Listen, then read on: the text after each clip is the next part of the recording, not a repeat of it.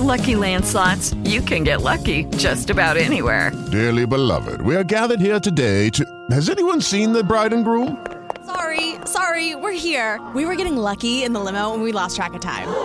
No, Lucky Land Casino, with cash prizes that add up quicker than a guest registry.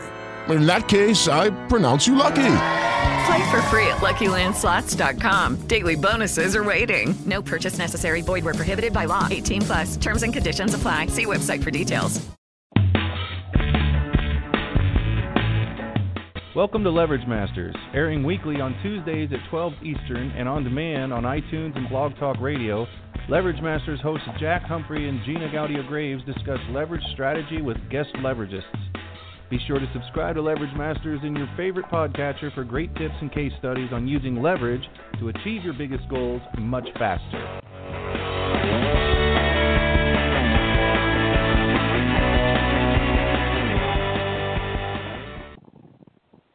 Well, welcome everyone to another episode of Leverage Masters. I am your co-host, Gina Gadio-Graves, the co-founder of Divisio, the affiliate network for companies doing good. And we have got a fantastic show lined up for you today. I don't know what's going on with tech, but it's not letting me into the panel to unmute everybody. Andrea, bear with me. I'm trying to get in there. What the heck is going on?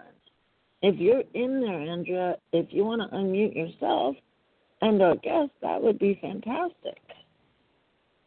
What I can tell you is that we have my executive producer and co-host, Andrea Adams-Miller, the founder of the Red Carpet Connection, joining us. And we have got a stellar guest for you guys today. Let's see if this is my internet connection instead of... There we go. Now it's working. I think I got you guys unmuted, Andrea. Oh, hello. Andrea Finally. Adams-Miller here. Well, it's been really fun all over the world. The crazy things are happening, and I mean fun both. Realistically, there's fun happening in the world. Unfortunately, a lot of the fun, if you guys can mute yourselves, because we have a lot of background noise right now, if you guys can mute yourselves. We have in the world, obviously, a lot going on. COVID's going on. There's riots going all over from the recent things that are going on in the world. And we want to make sure that we amplify your world. We want to help leverage what's going on in your world so that you can be thinking about positive things and make a positive impact so that you can overcome the challenges that are presented in front of you and really leverage yourself to the highest levels possible. And Gina, you were right about us having a great guest. Right now I'm getting a lot of really loud feedback from someone's mic, so I don't know if both of you can mute yourselves while I read the bio. And I was that already is a little muted, bit better. Andrea. So it must be Michael's that's really. Can you mute his for a moment? Hey, everybody. I already kind of gave it away. His name is Michael, so now you all get to guess which Michael in the world could it be? Which Michael? Well, it's Michael Mann, and he has been in the entertainment industry since age 5. As a young child, Michael entered the business as a model, which led him to become one of the pioneers in live television. I need to interrupt the bio here. One of our guests is making, or one of our production assistants is making a lot of noise in the background, and they have a really good mic that's picking up everything, which I am so glad that they do. And we're just going to muddle through here, but I wanted to make sure our audience listeners have an ease on their ears because that was really super loud. So let me start over. We have Michael Mann with us. He has been in the entertainment industry since age 5. As a young child, Michael entered the business as a model, which led him to become one of the pioneers in live television. In 1975, he moved to Los Angeles to continue his acting career, and he worked with many notable actors: Carol O'Connor, Billy Crystal, Rob Reiner, Penny Marshall, Burt Reynolds, Clint Eastwood, Danny DeVito. And in 1978, he formed Michael Mann Management, a theatrical management company representing actors, writers, directors, production designers, and directors of photography. And in 1981, he produced Come Blow Your Horn, starring Elliott Gould, at the Huntington Hartford Theater in L.A. And then he returned to New York in 1994, producing 2 Broadway plays, Boychuk at the theater and Innocent Flesh at the Actors Temple. And in 2010, he relocated to Atlanta to produce a feature film entitled On Smoother Dirt. It's the life of the great Chicago Cubs icon, Ernie Banks. And then we'll produce a 2-hour pilot episode of a new series in Dublin, Ireland. The remaining episodes will be shot in Atlanta, as will the Odyssey of Bobby Summers. So we'll hear more about that, too. And it's the greatest productions of his life have been his 6 children and his 12 grandchildren. I am so excited to have Michael here with us. He's done some really cool stuff. Michael, yay! Welcome to the show. I'm so excited to have you. Michael, can you hear us? Hi, Michael. Welcome to this programming. Thank you, Andrea. Can you hear me okay? Everybody hear me okay? We can. Sometimes Excellent. we just have to deal with the technologies of the world. We're very fortunate that we can still be on today. Yesterday, because of the riots going on in different areas, the Internet was completely wiped out in a mass system area, and multiple people that I knew that were on programming had to shut down. So I am fortunate today, and I know our audience is, that we get to listen to you and hear about you. So, one of the things people don't realize, I said that you were in the entertainment industry and you worked with these people on live television, but it doesn't reveal actually what they might recognize you from. So would you share about that? Like what programming were you on that people might go, oh my gosh, I know who he is now? Well, I think the things that I will probably be most recognized for is I did 6 All in the Families. The first one I did was in 1975. And it was Billy Crystal's first episode on the show. And I played the minister who married Billy at Rob and Sally's home on New Year's Eve. That was the first of 6 All in the Families I did. The following year, I did a vasectomy on Rob Reiner. And then the third character I played the following year was a rabbi when they found out that Stephanie was Jewish, and Archie and Edith come to see me because Archie can't believe she's Jewish. And then I became the resident rabbi when the show became Archie Bunker's Place. That's probably the most recognizable numerous characters I played. And then in my film package, I was in the original movie of Smokey and the Bandit in 1976. So let's go back to All in the Family. So actually, that's really pertinent to like what's going on in the world. I remember watching that show growing up, and so here we have Archie Bunker, who's set in his ways. He's very condescending and demeaning to Edith and to his family members and to his son-in-law, and obviously he had some discomfort with race. So what was it like to be on a controversial show like that? Well, it was a real trendsetter. They broke through barriers on that show that had never been addressed before in that medium, and it was extraordinary. And it was a pleasure to be on the show, and I feel that all 3 subjects that were dealt with were very important. For instance, on the vasectomy show, when Sally sends him off and calling him a bleeding heart liberal because he won't get a vasectomy and he won't bring any more children in the world. When the show was written and we all sat around the table, at the end, the producers felt that they copped out because at the end he went to get the vasectomy and didn't get it. And they said, no, you can't do that. And then when the show aired after we did it, where he did get the vasectomy, I think over 2,000 vasectomies were reported within the next month or so. It was crazy, crazy. So a lot of influence the show had on America and around the world. Yeah, it is pretty interesting. What would you think would happen if that show were to be airing nowadays with what's going on in the world? Well, it's still airing it, so you can find it all over the place on YouTube and stuff. I think it would be a different kind of show now. I think there would be shows that are dealing with the situations a little differently now. The thing that was interesting about All in the Family is that they could make a very big political point and a social point, but then they could disarm you with great laughter, and it was a great combination of seriousness and comedy that really made it probably one of the greatest shows ever on television.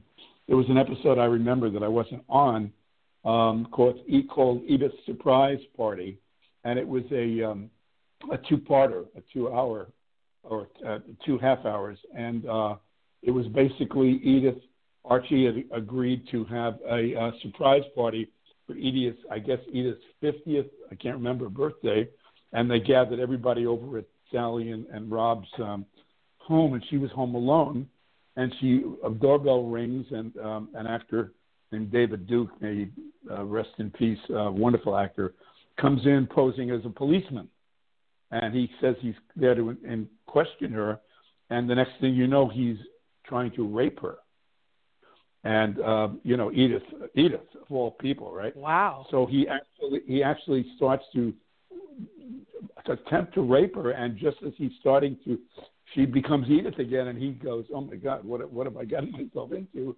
And he jumps up, and she runs out the door to Sally and Rob's apartment, and opens the door, and everybody's yelling, "Surprise!" It was a birthday party for her. So they were able to deal with something that important and then disarm you with humor. It was amazing. Wow. So quite interesting in writing. Yeah. Archie, as a real person, what was he like for real? Because, so many times people take an actor and that's who they think they are in real life. Was he anything like his character, or was he really just a really great actor?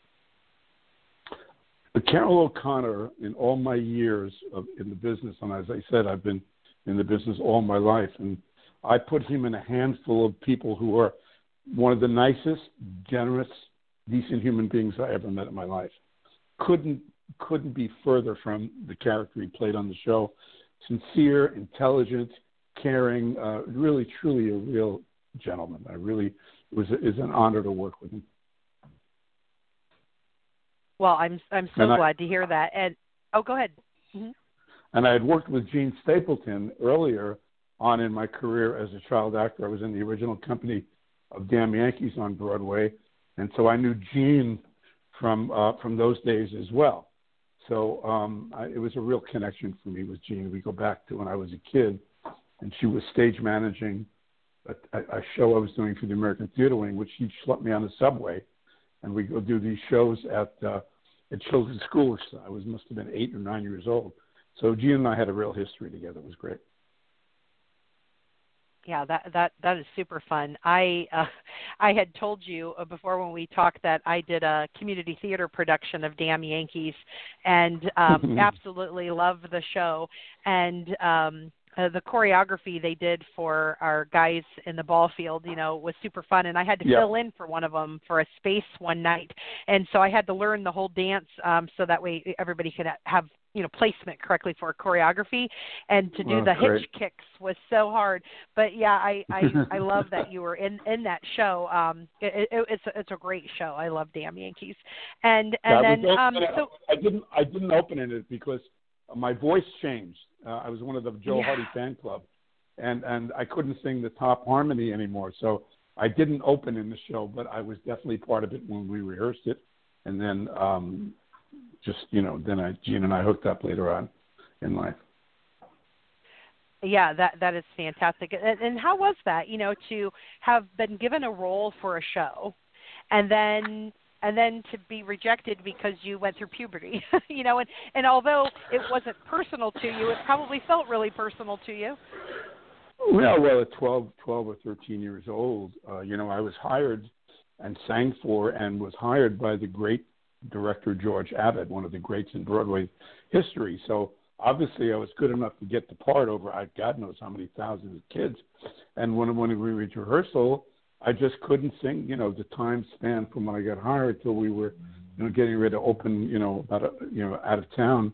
I just couldn't sing the harmony anymore. I couldn't sing the top.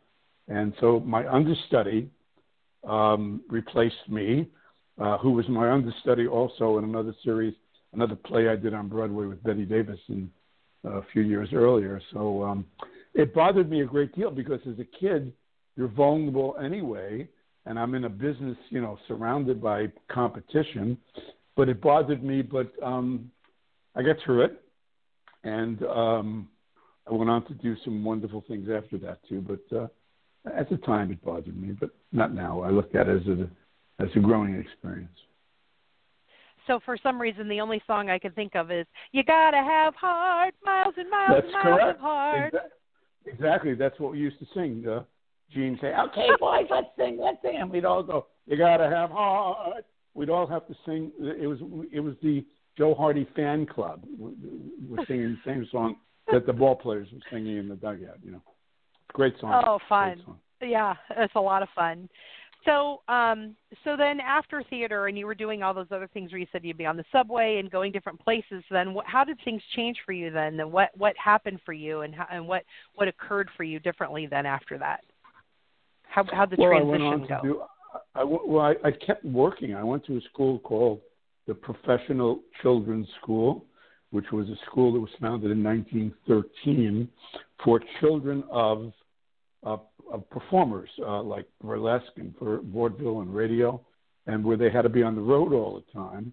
Milton Berle went to that school because he traveled, and it was a school for performing people, either children of people who were on the road or performing, or actual performers in all the performing arts. It wasn't a school like performing arts where you went to learn drama or dance. This was a school set up specifically so you could be on the road or wherever and still get your work in and not have to be in school. So I went to that school all my life, and my lifelong friends from that. As a matter of fact, one of my dearest friends today would have been his birthday, and I miss him dearly, was the great lyricist and composer Marvin Hamlish. Today would have been Marvin's birthday, and I knew Marvin since he was 10 or 11 years old. So what kind of music did he compose so that we can help the audience identify with what he was part of again? Well, he wrote The Way We Were. He wrote Chorus Line. He wrote The Sting. And he started out, his first successful song when he was a young boy was for Leslie Gore, a song called Sunshine, Lollipops, and Rainbows. That was his first kind of pop song. And but I knew he was writing songs when he was 10, 11 years old from my classmate, a wonderful African-American young man named Josh White Jr., whose father, Josh White Sr., was the greatest folk singer that ever lived. And Marvin was writing songs for Josh, my classmate, when he was 10, 11, 12 years old. So that's where I grew up. That was my home, my playground, and I still have lifelong friends from that experience that I'm very close to right now, who are still with us. Yeah. So that kind of made it. Yeah, it was like a very special place, and I went all through high school there. It was fantastic. Yeah, that just is a beautiful, memory, and I recognize his name, but I not always the best at putting together names with the name of the title of a song. Like sometimes I know lyrics of songs, but I don't know the title. Right. So thank you for reminding me and our audience that, because when you hear, The Way We Were, Jiminy Christmas, what an impact he made in the world with that song. Actually, I was in California in 1972. I'd gone out to re-pursue my acting, and Marvin was out there working, and he was renting an apartment there. And I went over, and he, in his apartment, said, "Hey, Mike, I want you to hear this job I just got. I just beat Michel Legrand out for the score." And he said, "There's no lyricist even put on it yet." And he played for me, for the first time ever, the melody to The Way We Were. And I said, "This is it, Marv. This is it, kiddo. This is the one." And sure enough, it was. How fun what a great memory for you to be able to have and to share and to be privy to history and have something behind the scenes like that happening in your world. And to me that just is so exciting. Very blessed. The only kind of cool things that I can reference is Frank Shankwitz. He's the founder of the Make-A-Wish Foundation. When he they have a movie that came out about him last year called Wishman, and we took his story for the Keep Smiling movement, similar to what we're doing with you, Michael. Is we took your story and we're writing it for the Keep Smiling movement for you to co-author one of the books. And doing Frank's story, I already knew the backstory, so that when we watched the film and I see the story, happening on the film, I was so excited because there were things I knew that they adjusted and made different for on the screen, different than the real story, and being a part of that was really exciting. So that's my only comparison, which so but the idea of you being behind and knowing, like hearing the way we were for the first time, and then having who sang it and who did it, just blows me away. That's super exciting. I have a lot of stories like that we'll talk about for the ebook about people I encountered and worked with, because I worked with some real giants in the business, and just personal anecdotes about who they were. I played Perry Como's son. Perry Como has 3 children, 2 boys and a girl, and in the 50s, and he never wanted his children, even back then, to be exposed on television. So they hired 3 actors to play his 2 kids, and I got to play David's Perry's son on television. Many times kids running. So Perry, things like that, silly stuff. But he was very protective of his family even back then. So they hired 3 actors, and nobody ever said a word. That's great. Oh, that's interesting. So what was it like to play his son? Well, Perry Como is in that list of one of the most human, sweet, decent human beings I ever met in my life. He was very, very, very gentle, very calm, and it was great. I'm the only person in the world who can say I played David Como. Even David Como. Yeah. He didn't play it. He was. Yeah. So I never actually met the kids. I never actually met the kids, but. No, because they never came around. But, he'd remember who I was, obviously, because I played him. And I was probably around, 13 or 14 years old.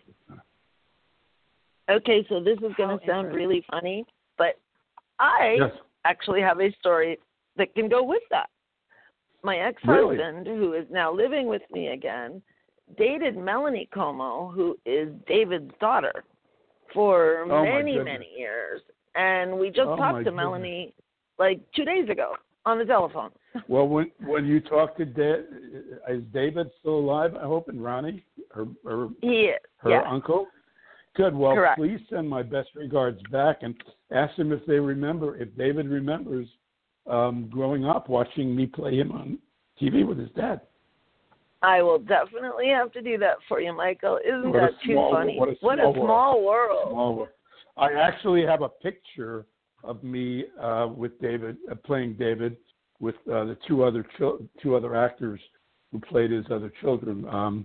Let's see, it was Beverly Lunsford played his daughter, and Bobby Galley played his other brother. I actually have a picture of the 4 of us, which maybe we'll put in the ebook, Andrea. Yeah. That would be a great thing to do. Yeah, I have some wonderful pictures from the. I was very blessed that my mom made sure that we got stills of a lot of things I did. So I have a tremendous amount of stuff from my youth. Oh, it sounds fun. Those are the kind of things that people just really enjoy and that love the historical reference to them and takes them back into their life. And then now, because television is featuring shows from the past and so forth, we get to see things that we thought we'd never get to see, again. And I know like different shows like Me TV and so forth, and, how these different shows pop up, and we can see things that our parents and grandparents were in, things when you were a little boy and so forth. And I think that's just really fun because it gives us a chance to look back at an era where things were looked at different, values were different, time and family were set up differently, and just gives us a chance to explore how people lived. And so I love that. It's good. Me too. Yeah. So all right, so all that was happening, and then you make this, to me it seems sudden, a sudden leap, a switch into management. And so what led you to do that? And how old were you when you switched over? Well, there was an interim chunk of time which we haven't discussed yet. If you have time, I can give you a thumbnail sketch. Sure. After high school, my parents were divorced, and I was kind of a, I would say precocious but nice young man who thought the world revolved around me. And my aunts and uncles on my mother's side, my parents were divorced, thought that I needed some discipline in my life because I was basically in charge. So they had a big meeting, family meeting, and said, Michael, you need to go into the military at 17 and a half years old in 1959. And I sat there thinking, what's going on here, whatever. And they said, pick one to go to. And naively, I picked the Navy because I didn't want to be in the Army, and I didn't know if I wanted to fly or not. And so I went into the Navy. So I was in the Navy from June of 59 till the first week in February of 63. So I was, my 18th, 19th, and 20th birthday, I spent in the Navy. So when I got out the day before my 21st birthday in 63, I kind of came back to the world and had to figure out what I was going to, do with myself. So I went back into the business and started working back in television, called some people who were my agents. I did a couple of episodes of Secret Storm, where I played a dope dealer with a young actor who was just getting started named Dustin Hoffman, and Dustin and I did a couple of episodes together. And then I kind of worked my way back into it, and then fell into, because of a friend of mine who was an investor in a thing called discotheques, which were just coming to be in the 60s, in the early to mid-60s in New York. And I wound up running one of the most famous discotheques in New York and got segued away from the bar business. I mean, from show business, it wound up owning my own little club. And it was wild. It was pretty wild. And then one day, my dear friend Marvin Hamlish wrote a play called The Chorus Line. And I went to see the first Frozen production. Do you know what that means when you say a show is frozen, Andrea, in theater? You know what? I am a theater buff, and yet I've never heard that. And so now I'm like, oh, you've stumped me. Well, what it is when you're in rehearsal or you're out of town, you're trying out, you pull a song, you put a song in, you move a song around or you cut it, and then at one point you do a performance and it's locked. That's it. That's it. This is the show we're taking opening with, and it's called Freezing the Show. And I saw the first Frozen production matinee of Chorus Line downtown before the world saw it, and I saw that and said to myself, what am I doing in the saloon business? People holding up their "Who am I? Am I my resume?" And I said, what am I doing in the bar business? I've been in show business all my life except for 3.5, 4, 5 years. So I made a decision to go to California, and I did. And I went out there and wound up doing a play called Mr. Roberts. That the great television director James Burrows, who created Cheers and Will and Grace and everything, directed me in. And then I moved out to California in 75, and that's when I started doing all those television shows. And then one day I decided that I couldn't get the proper representation I wanted, and I decided to start representing clients and becoming a manager. And my first client was a girl who went to PCS with me. Her name was Melinda Plank, and she was a classmate of mine. She was a soloist with the American Ballet Theater and had hurt herself and went into acting and was very successful on a soap opera. And I ran into her and her husband, and she said, manage me. And I produced the play, and next thing you know, in November 1st, 1975, I opened Michael Mann Management and did that for 43 years. Never looked back. Yeah. Yeah. It's fun. It's funny because, in some ways I can relate to what you're talking about because I'm a speaker and I go on stage, and I was on like CNN in 2020 early in my career, and then now I'm a publicist, so now I'm promoting other people and getting them on stage and getting them on radio and television shows, and so and I still do get on stage, and I still do theater and stuff like that as I can filter it in.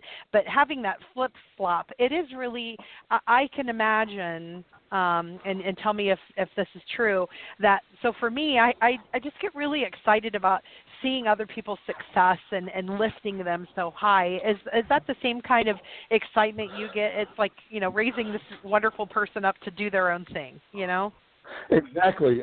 For me, it was, if I wasn't going to be in the room, I wanted to put you in the room and be very involved in how it went. And since I had all the training, and I'd been in hundreds and hundreds of different auditions and on I can't remember how many stages and sets, I felt, and that was an asset that people came to me for because they knew I'd been an actor all my life. I'd also directed a few plays and written a screenplay. So they were very comfortable having me represent them because I had been in action and knew exactly what was going on. Either people whose careers I was rebuilding or brand new kids, who just got out of school or just come to LA. So it was very, very rewarding for me, very rewarding.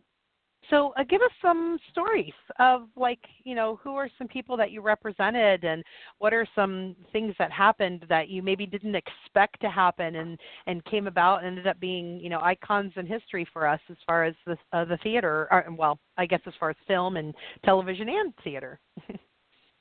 Well, you probably have a list of, I've represented thousands of people since 1975 till I closed my company 2 years ago to move to Atlanta to produce.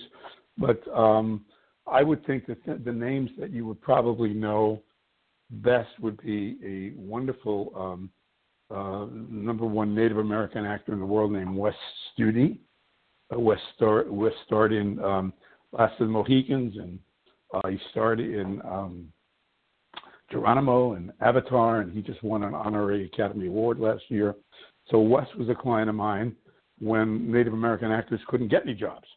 So he is married to a woman named Maura Dew, D-H-U, and her dad was the late, great Jack Albertson.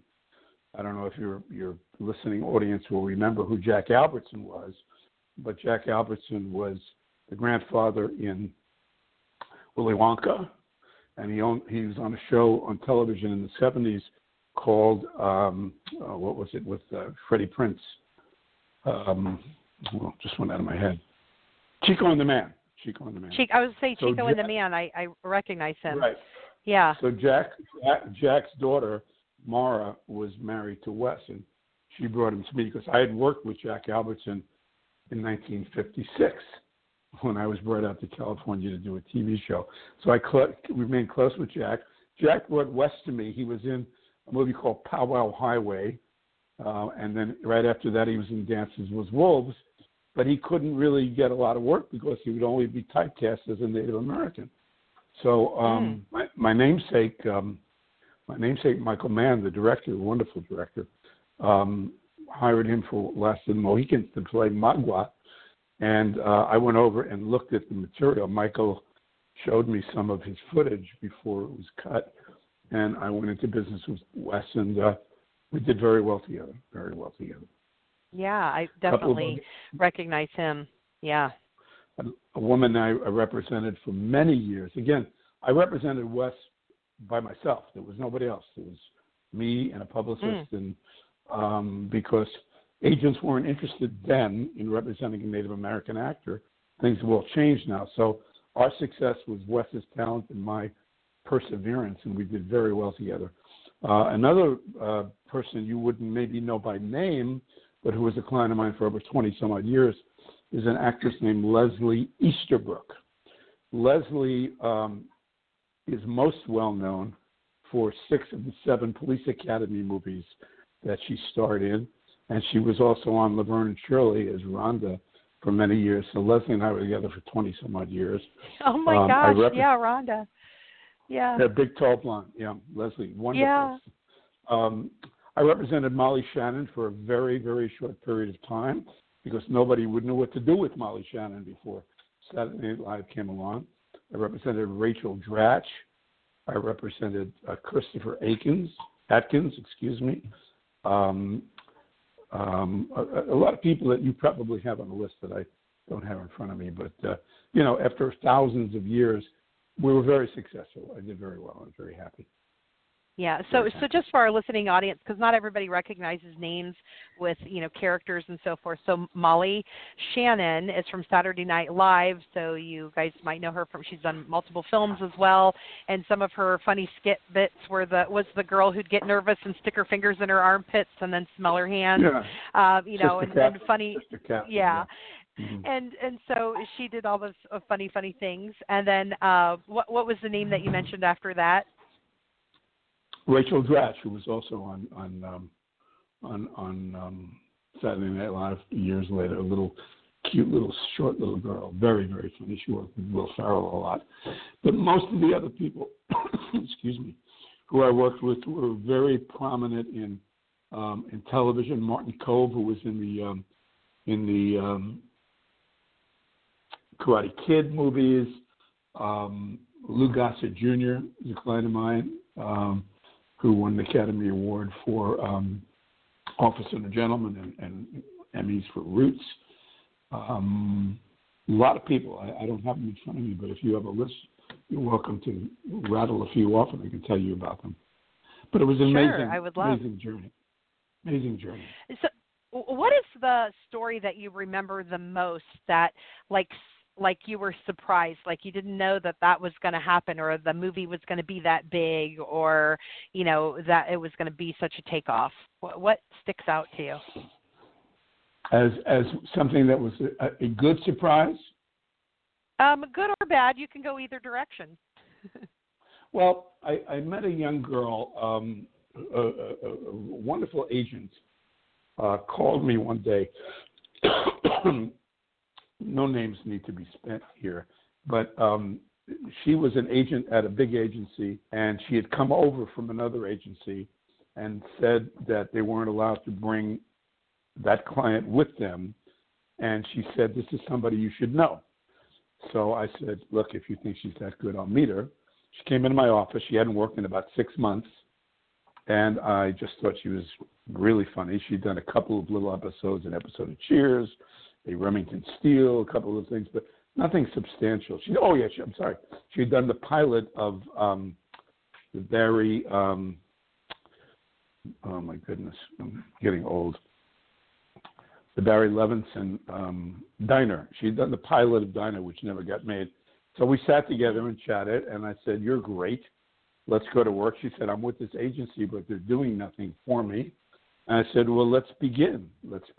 And I started working with her, and at that point, I'd had very good relationships, with casting directors, because I was an actor before that. So there were most of the casting directors who were just beginning their careers I had either worked for or been in to see, and were very helpful when I called them about meeting clients of mine. So there was a casting director named Sally Dennison, who had cast me in a small role I did in a movie called The China Syndrome. And Sally was casting a new series at the beginning of when the Fox network was actually beginning. The Fox network, for all the people who are listening who are old enough to remember, was the fourth network. It didn't exist until, 30 years ago. And they only had one night of programming to start, and there were only 4 shows on that night on a Sunday. One was Married with Children. The other was 21 Jump Street. The other was the Tracy Ullman Show, and the other one was this show that Sally was casting. And so I called Sally. They were doing 13 episodes, and there was a recurring role of this woman who was a studio exec. And I called Sally. I said, "Listen, I've just taken on this fantastic actress named Allison LaPlaca." And I said, "Allison is brilliant, and you should bring her in." She said, "No, she's not right for this, Mike. She's not right for this." I said, "Sally." She said, I've seen her before, and she's got too much of an edge. She's not right." I said, "Well, Sally, that's not who she is. Did you ever think that she might have just come in as that character? Why don't you bring her in and read her?" So they brought her in, and of course she got the part. It was 2 episodes of 13, and I went over to the run-through, and David Steinberg, the actor-director, was directing, and he called me aside because I knew him. He said, "Mike, this is the next Mary Tyler Moore. She's brilliant. They went crazy for her. So long story short, they made a deal for her. She wound up being the star of the show. They spun her off to a show called Open House, which was Ellen DeGeneres' first TV show. And then she wound up starring on a show with John Larroquette. And we had an incredible run. And every time we wanted something to get better, they would call me. I didn't have to call them to make it better. So Alice on the Block was truly best feather in my cap, I think, as far as success from nowhere, completely nowhere. Yeah, that's pretty amazing. She ended up doing Friends for a long time too, didn't she? Oh yeah, she played Jennifer's boss, and then she got hit by a car. 10 years or something. Oh, they killed her? No, not that long.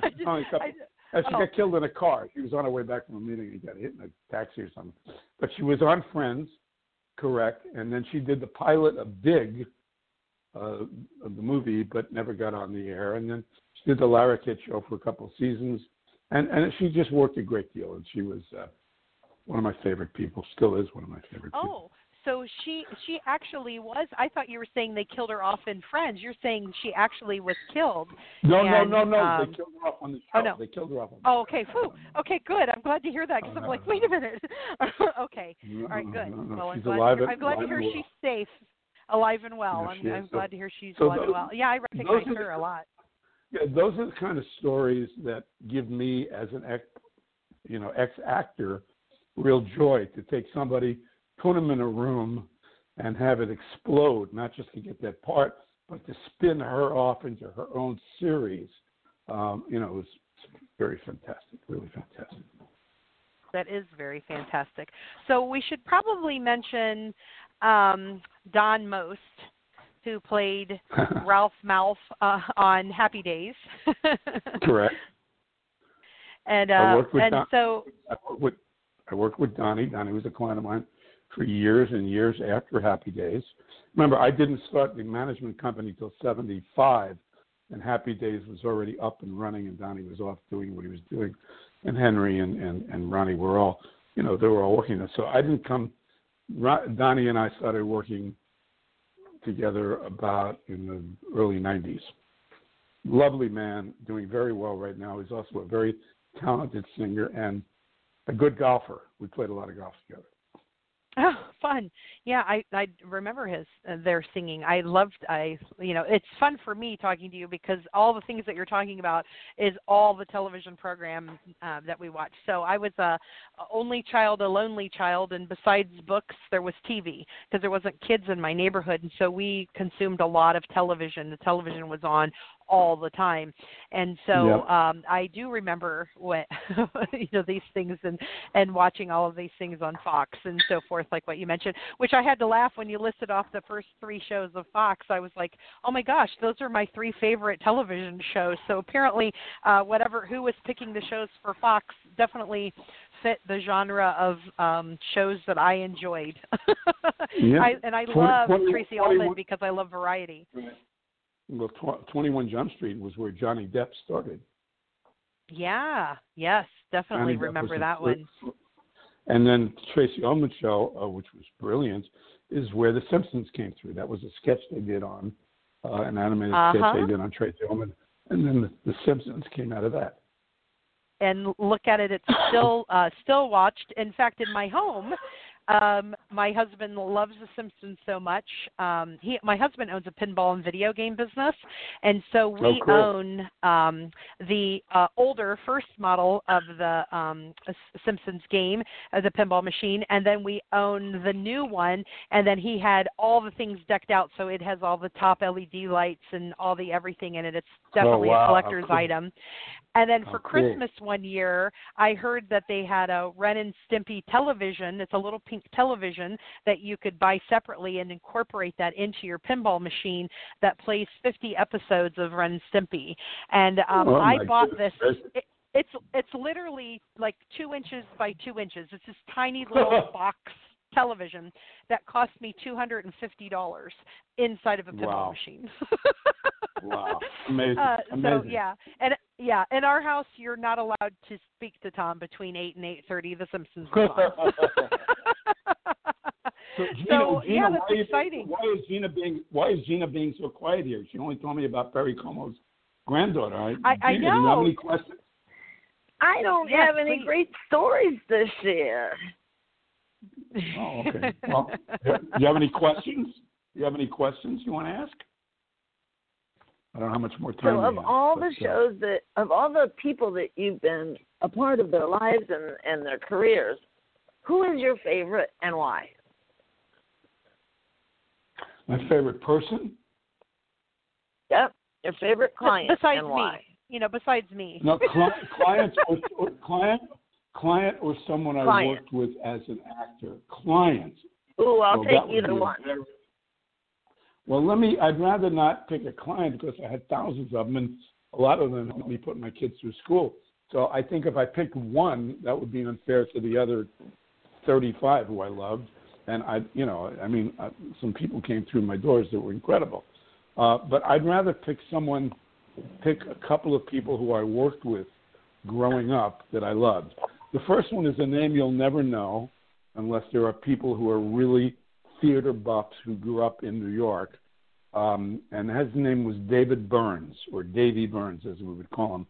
I worked with Davy first in 1951, if you can count back that far, the ancient years, in a musical review on Broadway called Two's Company, where Betty Davis starred on Broadway singing, if you can imagine Betty Davis singing on Broadway. And Davy and I did a sketch together that was absolutely brilliant. I worked with Davy there.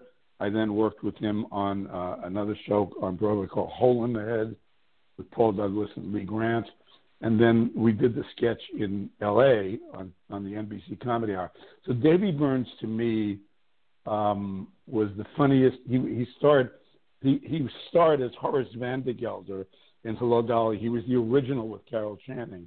I was at the opening night of Hello, Dolly, the original opening night of Hello, Dolly. And so Davy did that. He was also one of the stars of Funny Thing Happened the Way of the Form. So I would say of all the people I worked with in my life, one who I loved and who just made me laugh and who I hung out with most was Davy Burns, or David Burns, if anybody want to look him up. After that, I would have to say my two equal favorites were Jimmy Durante and Ernie Kovacs. I had the opportunity to work with Jimmy on the NBC the NBC Comedy Hour, Colgate Comedy Hour. And then I worked with Ernie Kovacs on his morning show and his evening show, and we did a sketch together called Mr. Science, which was a spoof and parody on a show called Mr. Wizard when I was growing up. So those three, and then, of course, Perry Como, were just the nicest human beings I ever worked with in my life. And Gene Stapleton. I can't leave Gene out. But there's so many. Did you ever have a chance to do anything with Bob Hope? No, I never worked with Bob, and actually even never met him. It's one of the few people I could say I never met, but I did not. I did not. I was in, you remember, I must understand, I was in New York until, I didn't move to California until 1975. So most of the people I'm telling you about were all kind of New York-based people. It's only after I moved to California that I got to meet some of the other people I worked with, like Telly Savalas and Penny Marshall and Carol O'Connor and whoever else I worked with on television. In what capacity well, as did I'm you sure work with you Penny? know. Sorry? Yes, in what Gina? capacity did you work with Penny? Well, first I worked as an actor on Laverne and Shirley. I did 2 episodes of Laverne and Shirley. And then I wound up the last 2 years before she passed away representing her as a director and actress. I also worked with Judd Hirsch on Taxi. I did 3 Taxis, and then I represented Judd for years as an actor as well. Gina, what were you going to ask me? I'm sorry. What I was going to say is the only other story I have about actors and actresses and people from that area is Bob Hope. One of my great aunts, my dad's aunt, actually went to school in Cleveland with Bob Hope. And she sat right behind him in school. This was grade school. and she used to wear pigtails, and she used to tell us stories about how Bob Hope used to take her pigtails and dunk them in the inkwell every day at school. And she had the most incredible stories about Bob Hope. She would tell us how much he was very much like the Bob Hope you'd see on TV, even as a youngster in school. A lot of people don't know that Bob Hope was majority or minority owner of the Cleveland Indians. I didn't realize he was. I didn't know that. He was a major, he was a major partner in the Cleveland Indians back in the 40s and 50s. Yeah. That he was. So I did not know him. Yeah, Ernie Hudson, he was another one. Was that before Ghostbusters? I've actually met him, and I actually, he had given me his cell phone number, and I remember I met him, and then I lost my phone on the airplane, and that was always my biggest regret, is that I lost his phone number. So I've been wanting to reconnect with him for years. I worked with Ernie after Ghostbusters. He was sent to me by a client of mine named Beverly Todd, a wonderful actress, who I've known forever. She won't let me tell you how long I know her, but she was one of the most successful models in New York, and we did very well together. She starred with Whoopi Goldberg.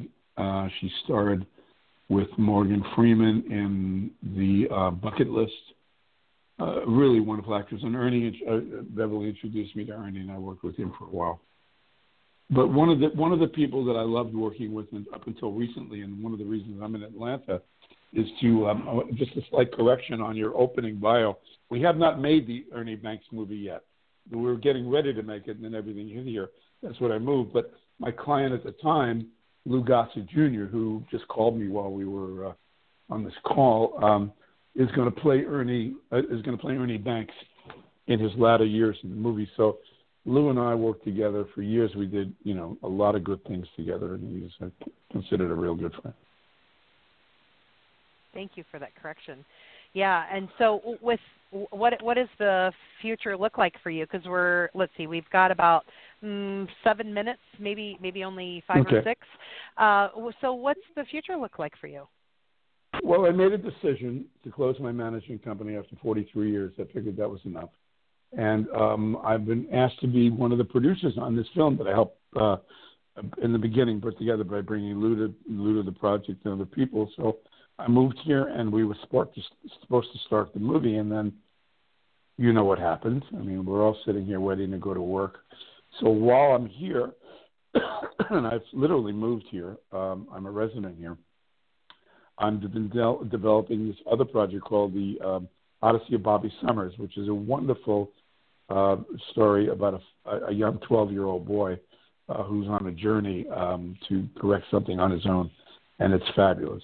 And now I'm developing a one-man show I'm going to direct for a friend of mine about the story of his mother's life. Brilliant.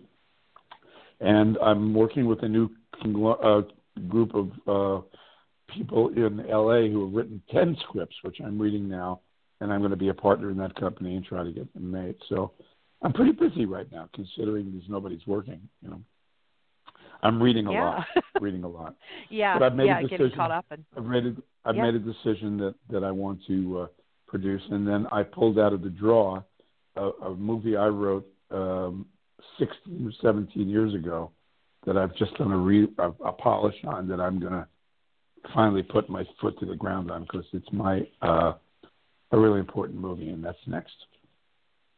So that's what I'm up to. I'm just reading and getting ready to wait for the business to reopen so I can go find some investors and funding and get these movies made.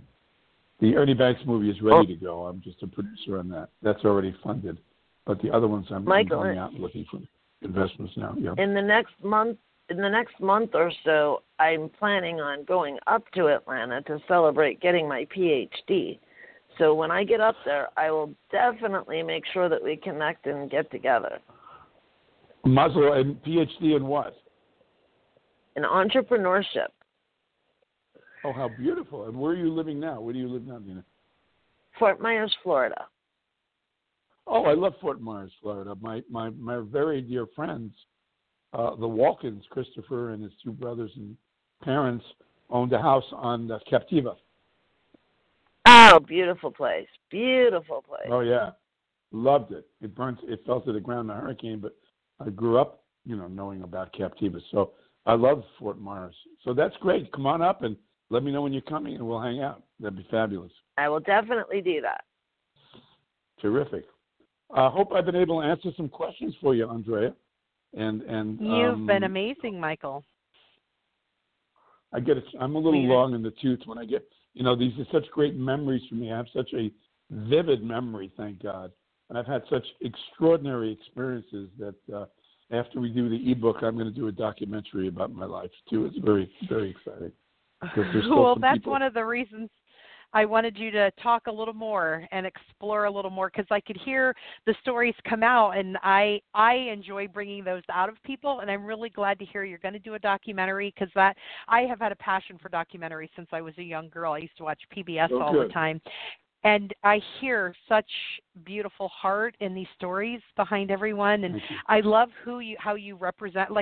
I love how you brought Gina. Often is quiet on the show, and I'm often texting her, going, "Hey, do you want to jump in?" So I love that you also encourage her to speak up, because I love her insight and her what she has to say, and so I love that you also put her on the spot and brought her out even more, because she's amazing and awesome, and I love having her. This is actually her show, and she brought me on as an executive producer several years ago, and when her co-host had something else going on, she brought me on. So I love how you did that and brought her into it, and so she can share her beautiful stories.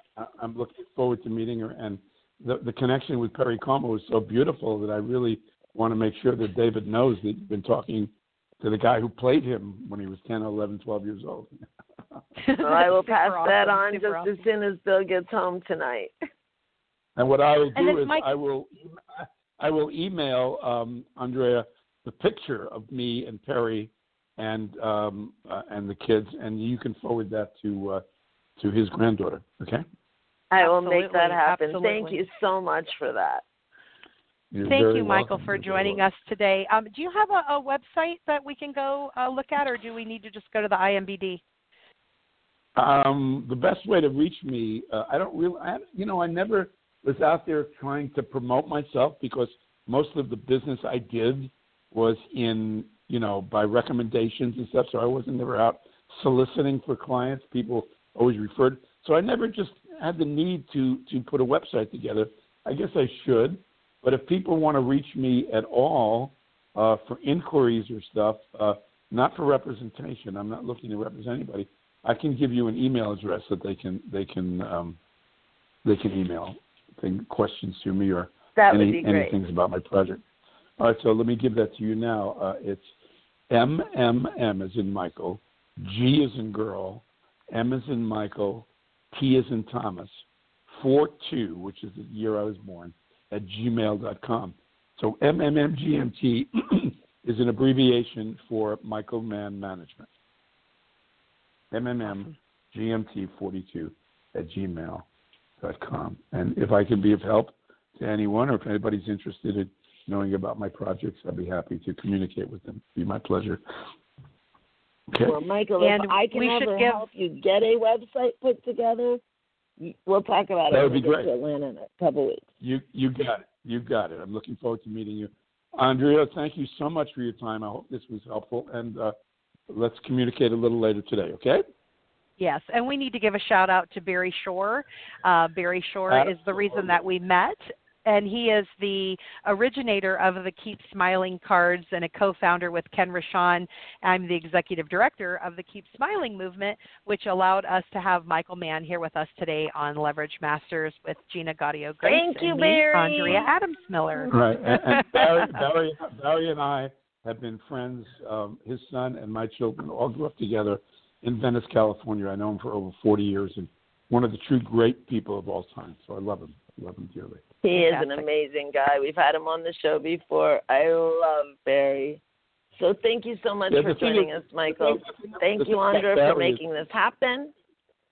My pleasure. My pleasure. And we'll be in touch real soon. Thanks for your time, ladies. Be well. We'll be back same time, same place next week. Have a fantastic week, everybody. Tune in next week for another episode of Leverage Masters. And don't forget to follow us on Facebook on our Leverage Black Book page to keep up with the latest. We'll see you next time on Leverage Masters.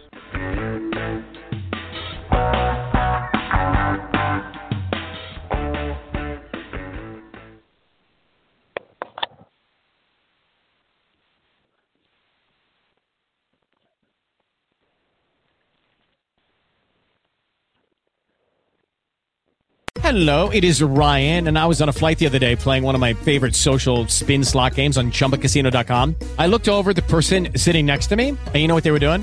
They were also playing Chumba Casino. Coincidence? I think not. Everybody's loving having fun with it. Chumba Casino is home to hundreds of casino-style games that you can play for free anytime, anywhere, even at 30,000 feet. So sign up now at ChumbaCasino.com to claim your free welcome bonus. That's ChumbaCasino.com and live the Chumba life. No purchase necessary. VGW. Void where prohibited by law. See terms and conditions. 18+.